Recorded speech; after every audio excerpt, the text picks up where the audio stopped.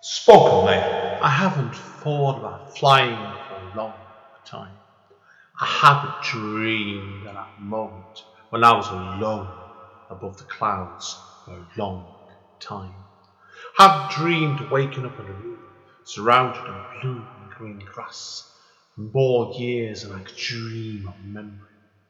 I haven't walked back into the past or scratched on the doors of my origins, where it all came from, since I held up that cape for the last time. Return to Cape Town 10th Year Anniversary Edition is a revised version of Andy N's first poetry book.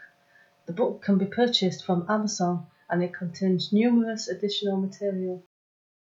Spoken Label. Hi, it's Andy N from Spoken Label. Thank you today for streaming or downloading another episode of Spoken Label. Spoken Label was originally set up on beginning of 2016 and as of speaking has currently nearly 300 sessions. The full archive is available on Spoken Label full stop bandcamp.com. Although it is available for free for stream and download if you wish, I am always grateful for any sort of kind of donation to enable me to keep the running costs of this podcast going. And enjoy. Take care. Bye bye. Spoken Label. Hi guys, Andy N, Spoken Label, back in the house. I nearly said on the Tuesday evening, but it's not going out tomorrow night. It's a Monday evening, so we're on Zoom. Got a local artiste with me today. I would hesitate to call this lady with me today just a writer because she's far from that. She's a great writer, but she also does so much else. So I'm going to let the lady in question introduce herself because we've not met before yet, but she lives very near where I work, actually. So I suspect I might be having a coffee with her soon. So Heidi, obviously, tell people a little bit about yourself, introduce yourself, of course, and tell us about the beginnings of your creative journey, because I've hinted at you are a fantastic writer, but you're not just a writer. Thank you, Andy. Thank you for that. The lady, lady speaking. So my name's Heidi Hinder Chadwick, and I am a local writer, born and bred in Manchester. Currently living in the hub of the city centre.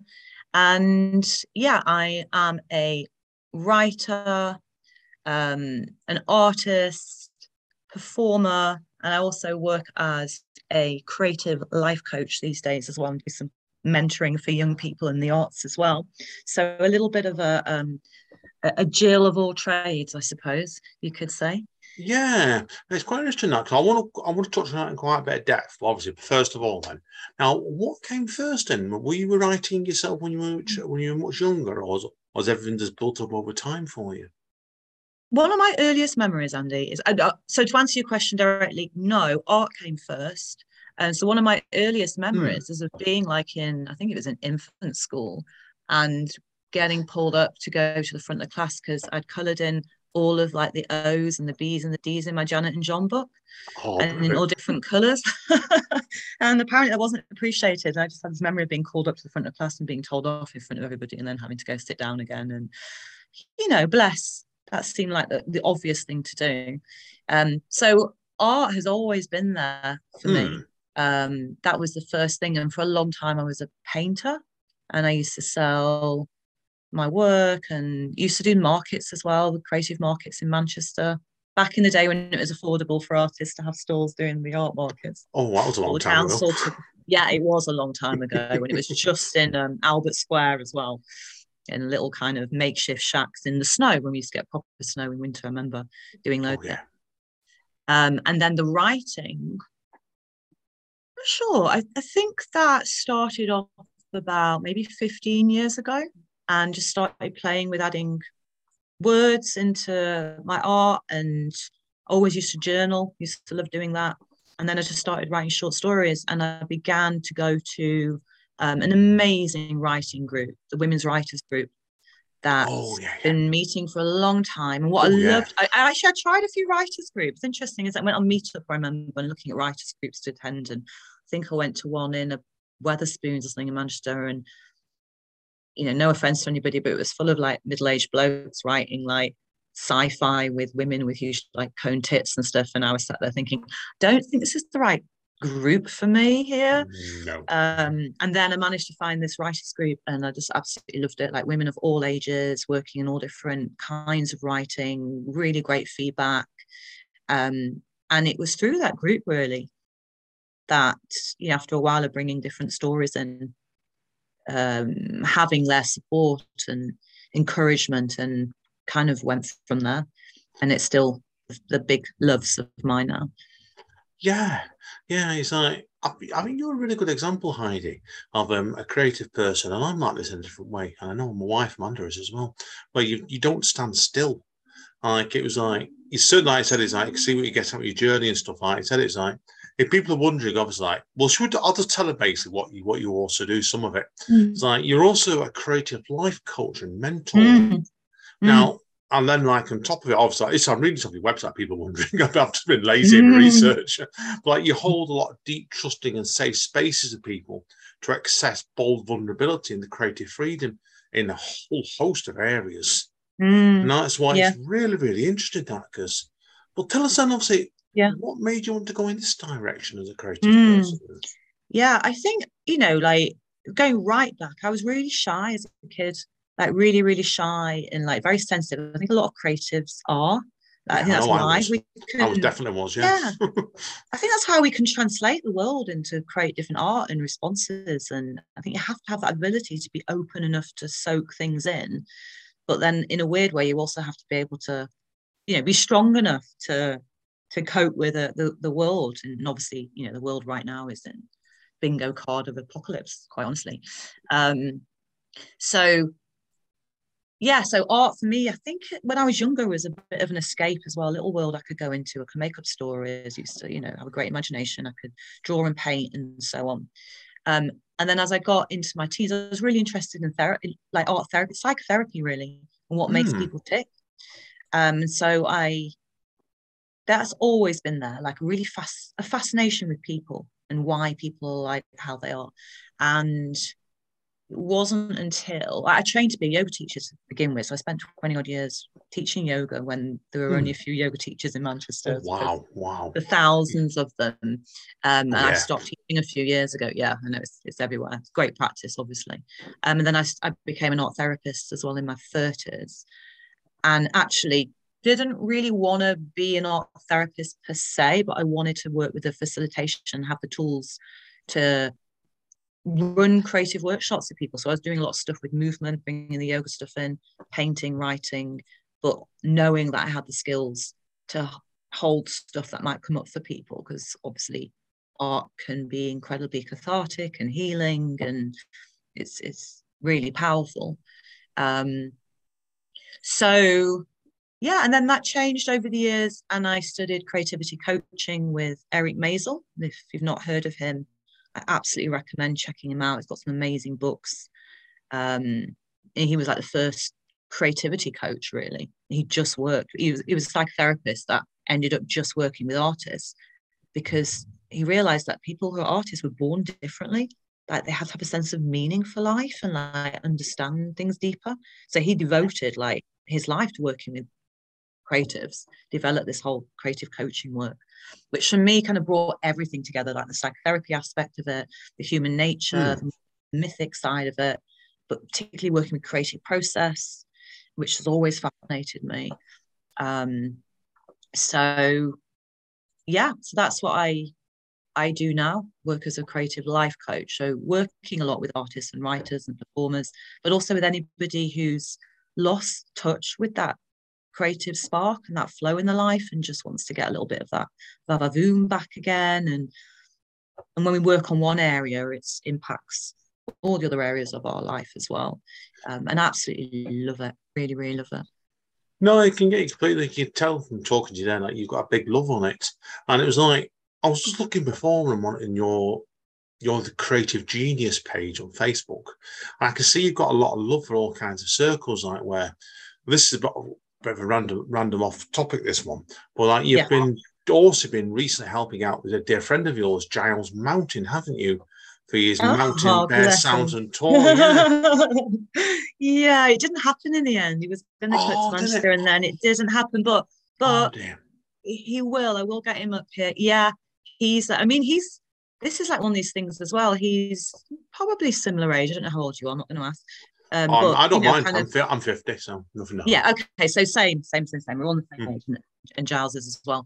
And he's given up his city job. He lives down south, and he's got, I think, 4 kids. Kind of been in that kind of role and position for a long time, and he's just given it up last year to focus on his art, his creativity, which is doing sound work and working with different instruments and doing voice work and stuff. And he's amazing. He's got the most beautiful energy, and he's doing really well with it. And it just shows you as well that there's never too late to pursue your creativity and to go for something that you absolutely love doing and trust in that. And so yeah, I said to him, you should do a tour, go around the country, because I've run stuff at mine. Like, I used to run a speakeasy at mine. I only did a few nights.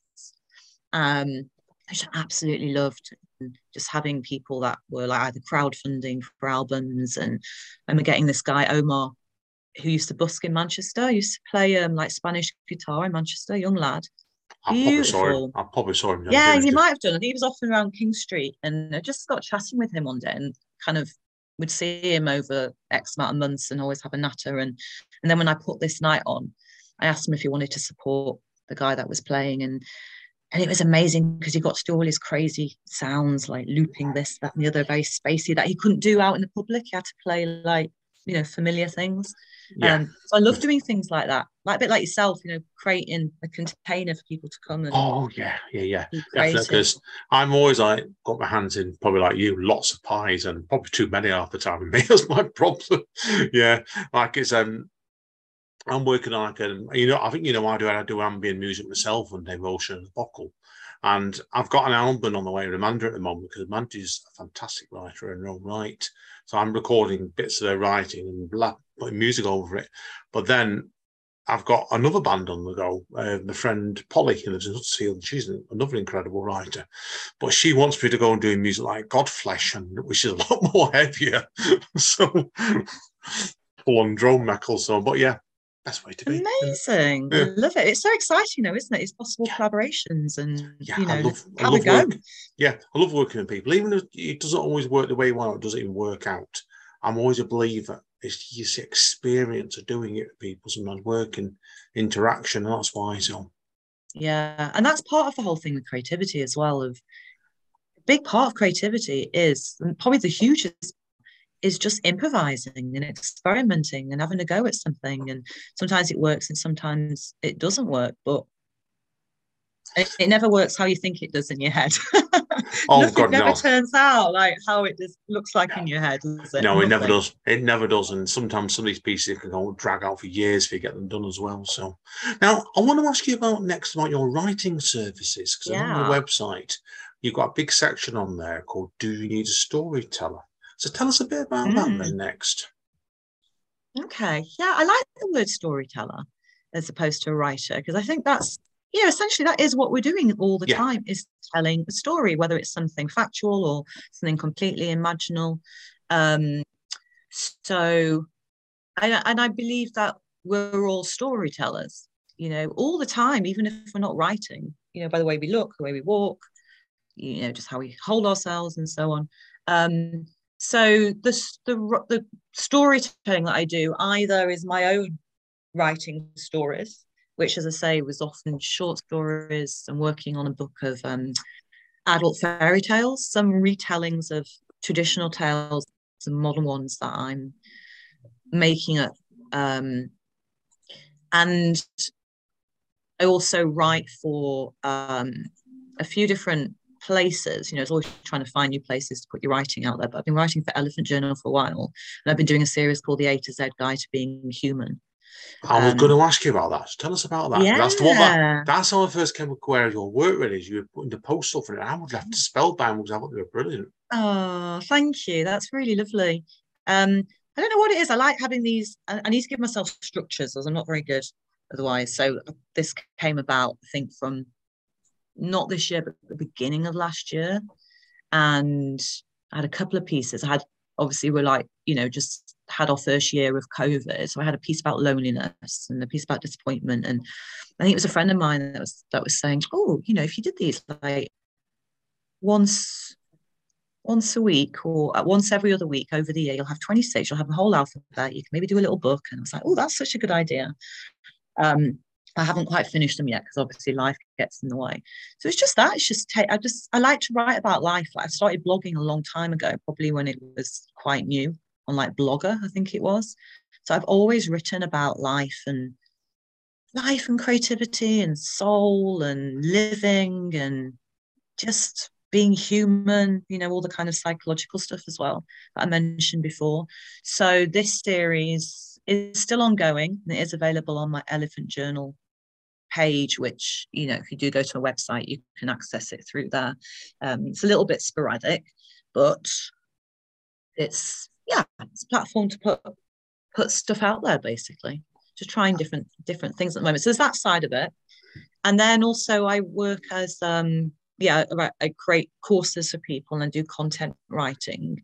So that's kind of more like the day job work. I'm very lucky in that I get to write for a living, even if it's not all my own stuff. But I've actually been really lucky in the work that I've done has been interesting, and I can put kind of need to get you talk to my wife Amanda, because need to get you to my wife Amanda. She does a lot of content writing herself for a living as well during the day. So it's really interesting, I think, for people to get into. So I know on what Amanda's story was like.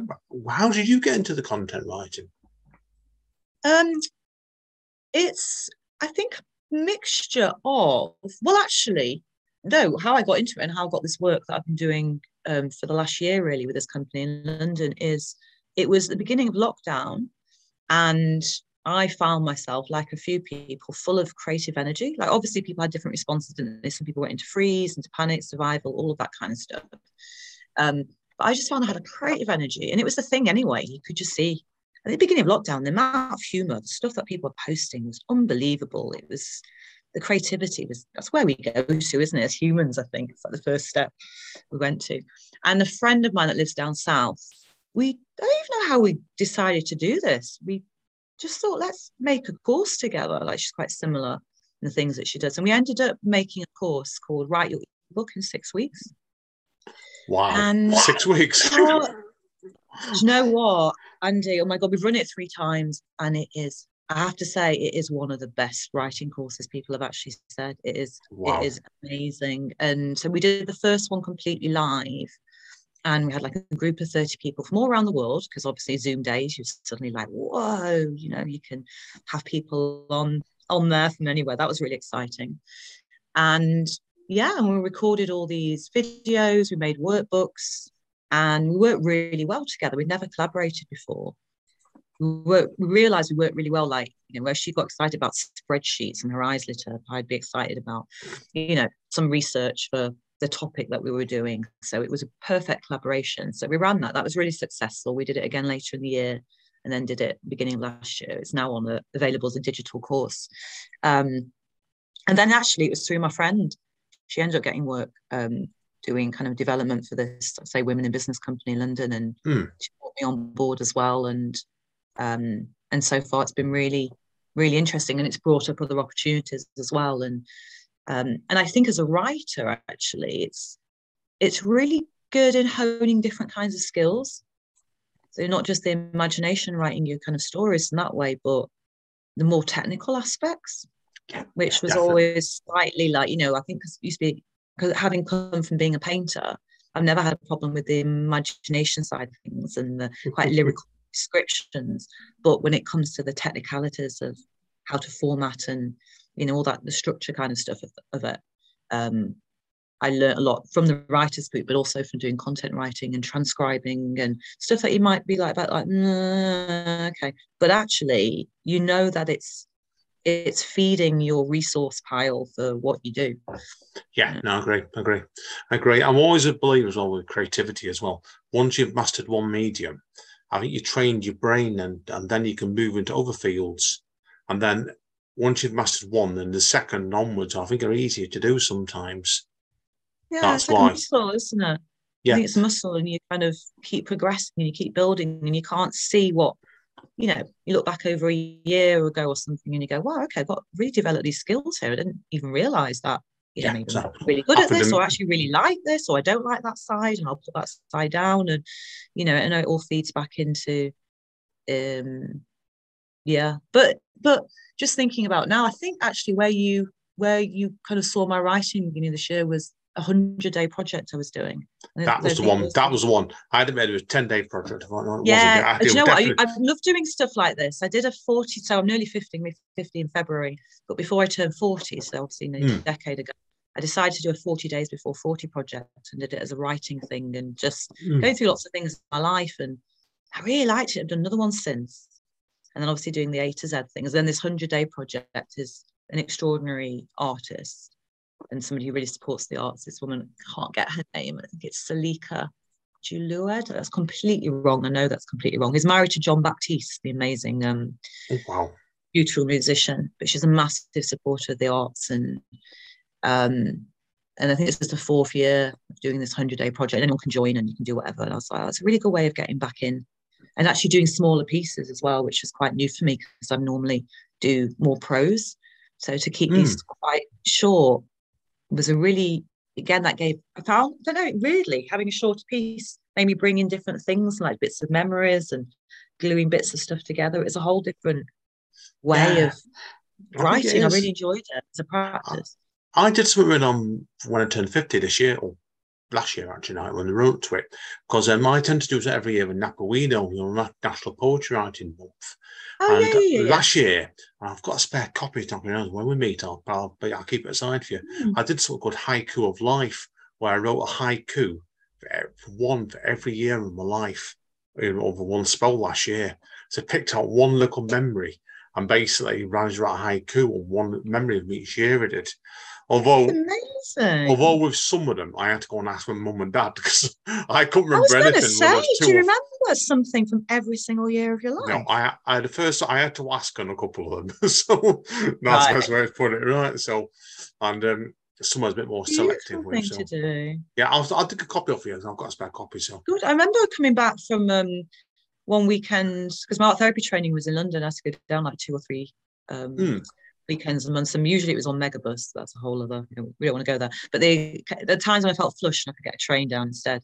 But I remember on the way back once, I spent the whole time writing haikus on the train, just what you could see and like people, the way that we're leaning and sounds and stuff. And it went very fast, that journey, and it was such fun to do that. It really makes you pay attention, doesn't it? It's lovely. Yeah, it does. It's a good way to train your brain sometimes, it is. And I have spells, and for people who was wondering, I'll do a load in one day and I won't write them for about a month or two. Just it's mood sometimes anymore than anything else. So now I want to ask you a couple of things to start wrapping up in this chat, because I want to give you time to do a bit of reading for us today.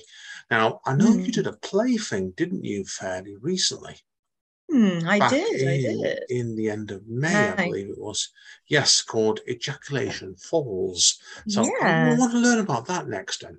Tell us, obviously, first of all, about where this came from and how did it go? Yeah. You really have been doing your research, haven't you, Andy? I'm very impressed. You could be a detective, actually. I'm a wink and a prayer man rather than a detective, right? So, tell us about that Nexus series, Dave.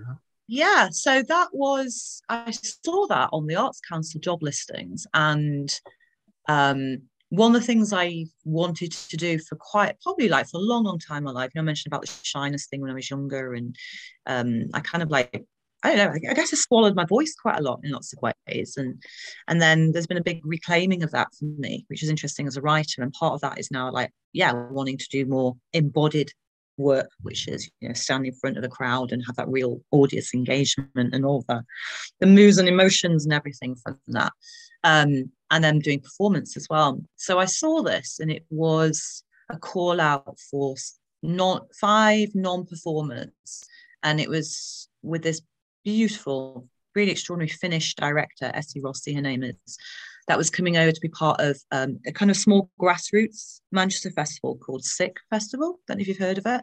No, I haven't. But again, there's lots I've not heard of. So yeah, I had heard of it, but I'm surprised that they don't. I think their publicity isn't very good, to be honest. But they're like a mental health and arts festival that run every year.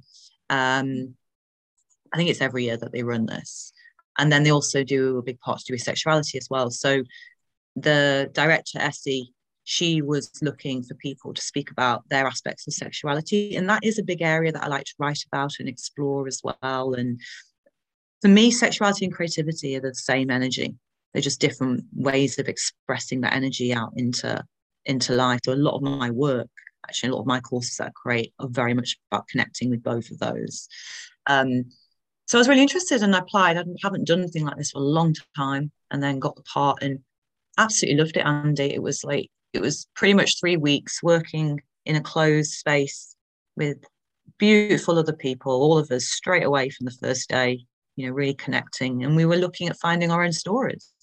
We had certain questions that were set by SC and things for each of us to explore. But it was very much like being that storyteller of our own lives and around our sexuality and our journey around that, and things that have come up and the differences and things that have been challenging, stuff we're celebrating. And it was really beautiful. We did it for 2 nights to the public. We had Danny Boyle come to the first night. Yeah. Left us an amazing review as well. I know. I was like, result. Just get in there, I would have said. Yeah, it's all right. My first debut night. But it was an amazing piece. And the whole thing for her was getting other people to go away with questions, go away with finding their answers to the questions that we posed to the audience.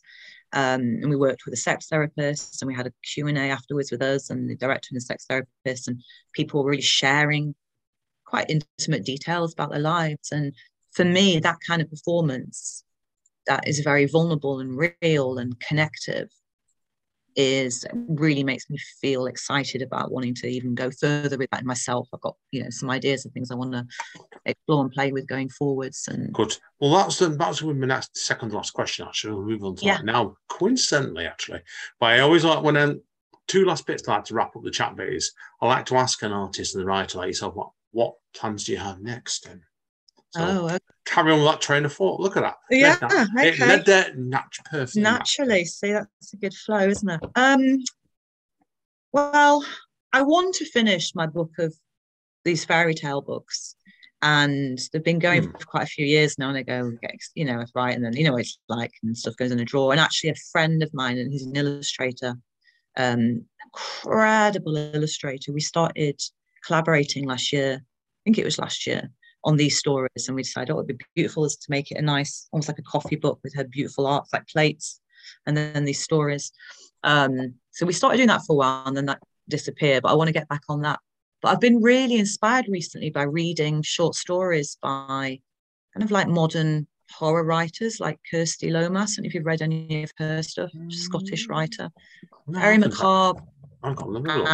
It's what I love now. Perks of the internet. Kirsty Lomas. Yeah.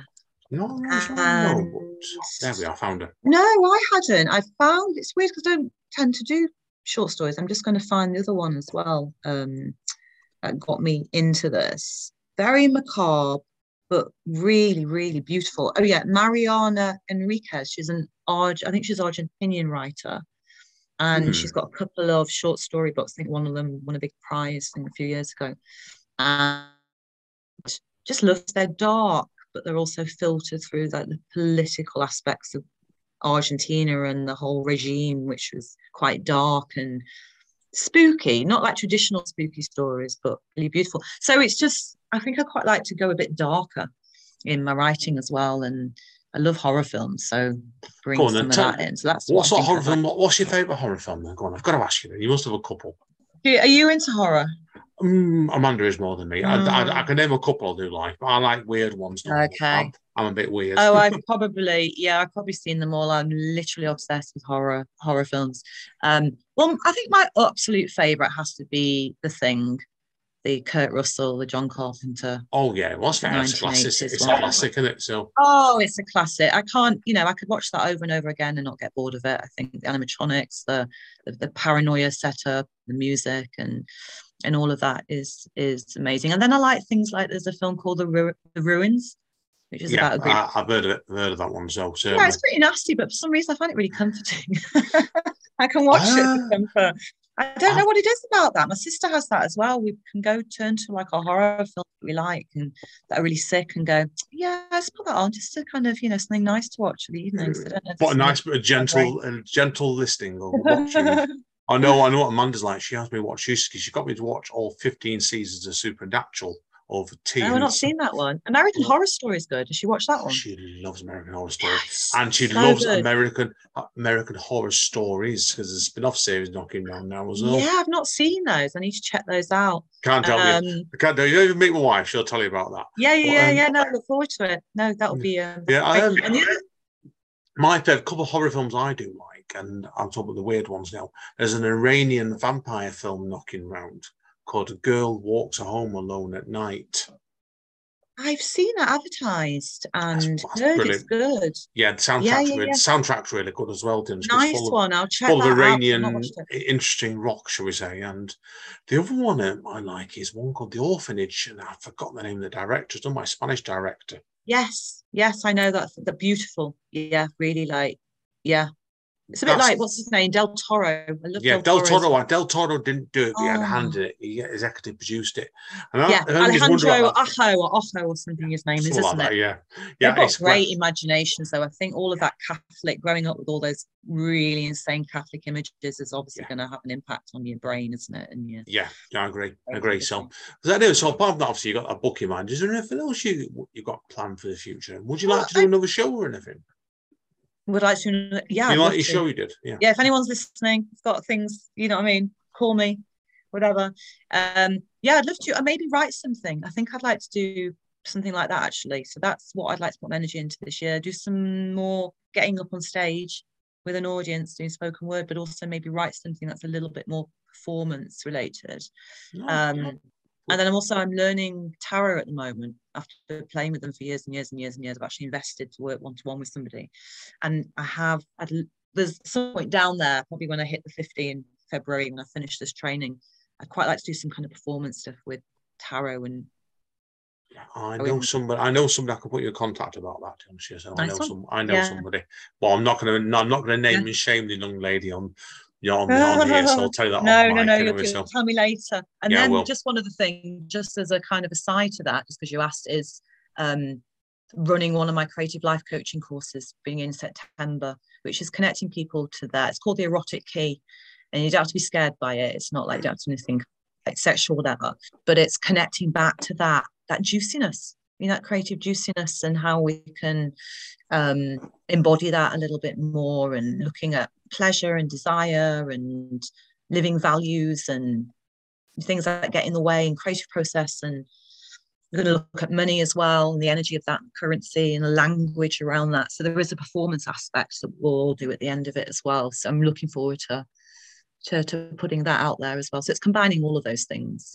No, I think it's a good thing. Like you certainly, like people who are guests by now, you've got a lot of interest, and I think, like I said before, you're moving in your own natural directions. So definitely good luck with it. So okay, I want to give you a chance to do a bit of reading for us now. So we'll wrap up this bit now. If people want to find out more about you, Heidi, where do you recommend people going? Yeah, probably two. Well, actually, let's say three places. One is my website, which is Heidi Hinda, HINDA, HeidiHinderChadwick.com. And then Instagram. I like Instagram. Makes it feel nice on there, as opposed to Facebook. So I'm Heidi Hinda on Instagram. And then I also have a YouTube channel, which I'm actually going to start getting back to this week, putting videos about the creative process and different things, which I really love doing. Haven't done anything since last year. So you can find details of that from my website, actually. I'll give you a link to. Yeah, I'll put the links on these on the write-up of this podcast anyway, straight away. I'll have to do some searching on for your YouTube page. I didn't know about that one, but I'm sure. Send it to you. Yeah, send it over to me because I didn't know what it was. Actually, find it anyway. So, well, brilliant. Okie dokie then. We'll take a quick break, everybody. Hang around because I'm going to get Heidi to do a few pieces for us next. So I've enjoyed this. It's nice sometimes, Heidi, when you chat to people and you don't necessarily know quite what you're getting. I knew your case, your fingers in a lot of pies, so it makes it really interesting. So it's been you've been a great host as well. It's felt really easy. So thank you. Really enjoyed chatting to you as well. Look forward to chatting to you more. So. Yeah, definitely. Okay, guys and girls, hang around. We shall see you in a moment. Part 2. Spoken Label. Hi, yes, and again, Heidi Hinda Chadwick. Spoken Label. My time for peace and quiet now. Over to you, Heidi. I know you're going to do 2 pieces for us. Over to you. Thank you, Andy. So the first piece I'm going to read is an excerpt from one of the adult fairy tales, and it's simply called Charming. Hero. A small word with such a heavy load of expectation. He sighs and grabs a handheld wire silver basket. Fluorescent lighting is a stark reality slapping contrast to the technicoloured aesthetic of fairy tale land. His office since forever and supposedly into happily ever after, but it doesn't always work out like that. No one knows this, of course. Why tarnish a reputation hinged upon fantasy and dreams? Why plunge a billion romantic yearning hearts into a pit of, oh? He's feeling tired, a weariness right down to his bones, his ivory white, well-bred bones. Fatigued of fancy footwork and wonderless wooing, he had donned his old tweed jacket, slate grey woolen jumper that had holes at the elbows, faded jeans, and had left his chiseled jawline coated in bristles that morning.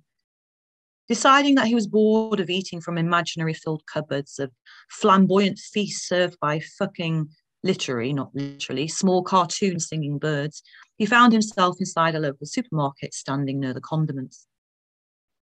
What did he want? He could hardly remember, too long succumbing to her and swooping in to rescue. He had forgotten the simplicity of who he was. By the time he reached the deli counter, his basket now held items that had given him a strange feeling of satisfaction as he had walked past them on the shelves. An ordinary satisfaction, a magazine devoted to cars of the past, Finest crackers with poppy seeds, a garlic crusher, though bulbs of garlic absent, a packet of risotto rice, a jar of green pitted olives, and a uniform selection of green vegetables. It wasn't that he had not thoroughly enjoyed the years of chivalry and cavalier adventurings. He had, for sure, riding horseback, defeating dragons and beasts, witches gone wicked, and evil stepmothers had thrilled him. The Three Musketeers had nothing on him. But it was her, always her, who had disappointed him over and over again. Yes, she was always grateful and showed that in unadulterated appreciation long after the storybook had spoken the end. But after a while, all his heroics and dashing daredevilry had become tiresome for him. Needing to prove his manliness and prince credentials wore on him like an over-repeated story. All he wanted was a cup of tea and a sit-down, a quiet night in by the fire, sharing time in each other's company without the grand fireworks and extraordinary epic extravaganzas. And as beautiful as she always was, his fair maiden always turned out to be pretty high maintenance. He had had enough. He yearned for a fresh start, a new life, devoid of prince and charming. And that's how he found himself stood in front of the cheese counter. Can I help you, love? A soft voice, a slight accent of northern roots long since tangled into a demure life of service, deli service to be clear. He glanced at her, her hair hidden in a white cap, suitable for hiding away brunette locks of curly girl glee, though a few wisps had made their bid for freedom, he noticed. Her eyes bright and shining, cheeks flushed pink and lips of ruby juiciness.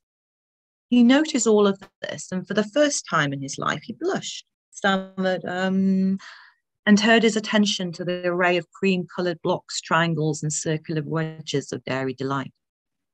How about this one? Soft and creamy with a hint of the Welsh countryside. She beamed at him, her plastic-gloved hand holding out a piece of goat's cheese on a small blue plastic fork. He panicked. What was the etiquette here? What the hell was she talking about? Aware he need not engage in battle with said piece of cheese, he took it and put it in his mouth, and chewed, and swallowed. It's good, eh? She was still smiling at him, perhaps with a little more sympathy now. He nodded, lost the words, stood there blinking into the fluorescent lights. She was dressed in jeans beneath the starched white apron, he noticed. Not in a fancy frock, this woman. Why was he aware of that, he wondered. You're not from around here? She was squinting at him now and leaned forwards onto the glass counter, her ample bosom propped as merrily and as inquisitively as she. No, he replied. Just arrived, actually. She nodded. Yeah, I can tell, love. Hey, this might be completely inappropriate, but do you fancy a drink? I finish in an hour, and Well, you seem a bit lost, and hey, I can educate you about cheese. She winked at him. Only kidding. What'd you say? Well, this is strange. A woman propositioning him at a deli counter in her overalls. Is this how it was outside fairy tale land? Okay, why not? He smiled and held out his hand. She took it, and then an awkward exchange occurred whereby she thought they were going to shake hands, and he brought her hand up to his mouth and kissed it. They both giggled. Oh, get you, rather charming, hey? She laughed. Her face was pretty, he noticed. Not in a life of royal lardy-darring way, just pretty, natural, refreshing. He winced a bit at the charming remark. Oh well, old habits die hard, he guessed, and he made a mental note to work on that bit.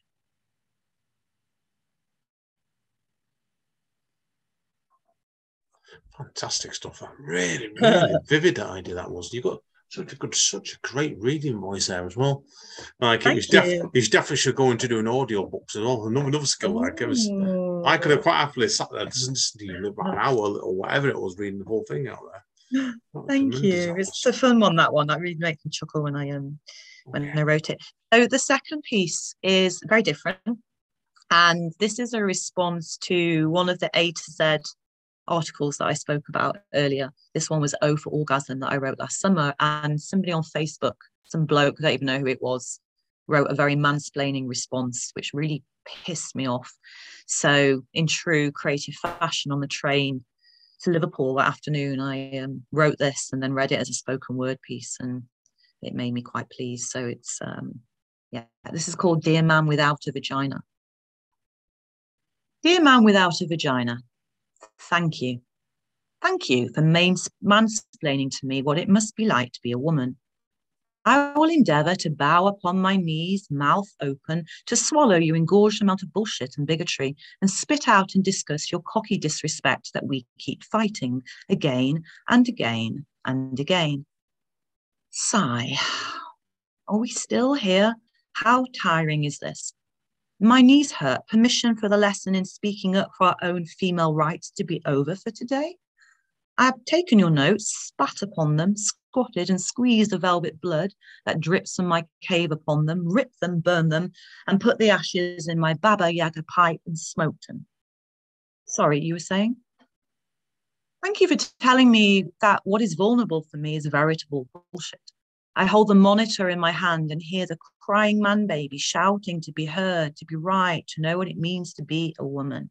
How silly of me, silly girl.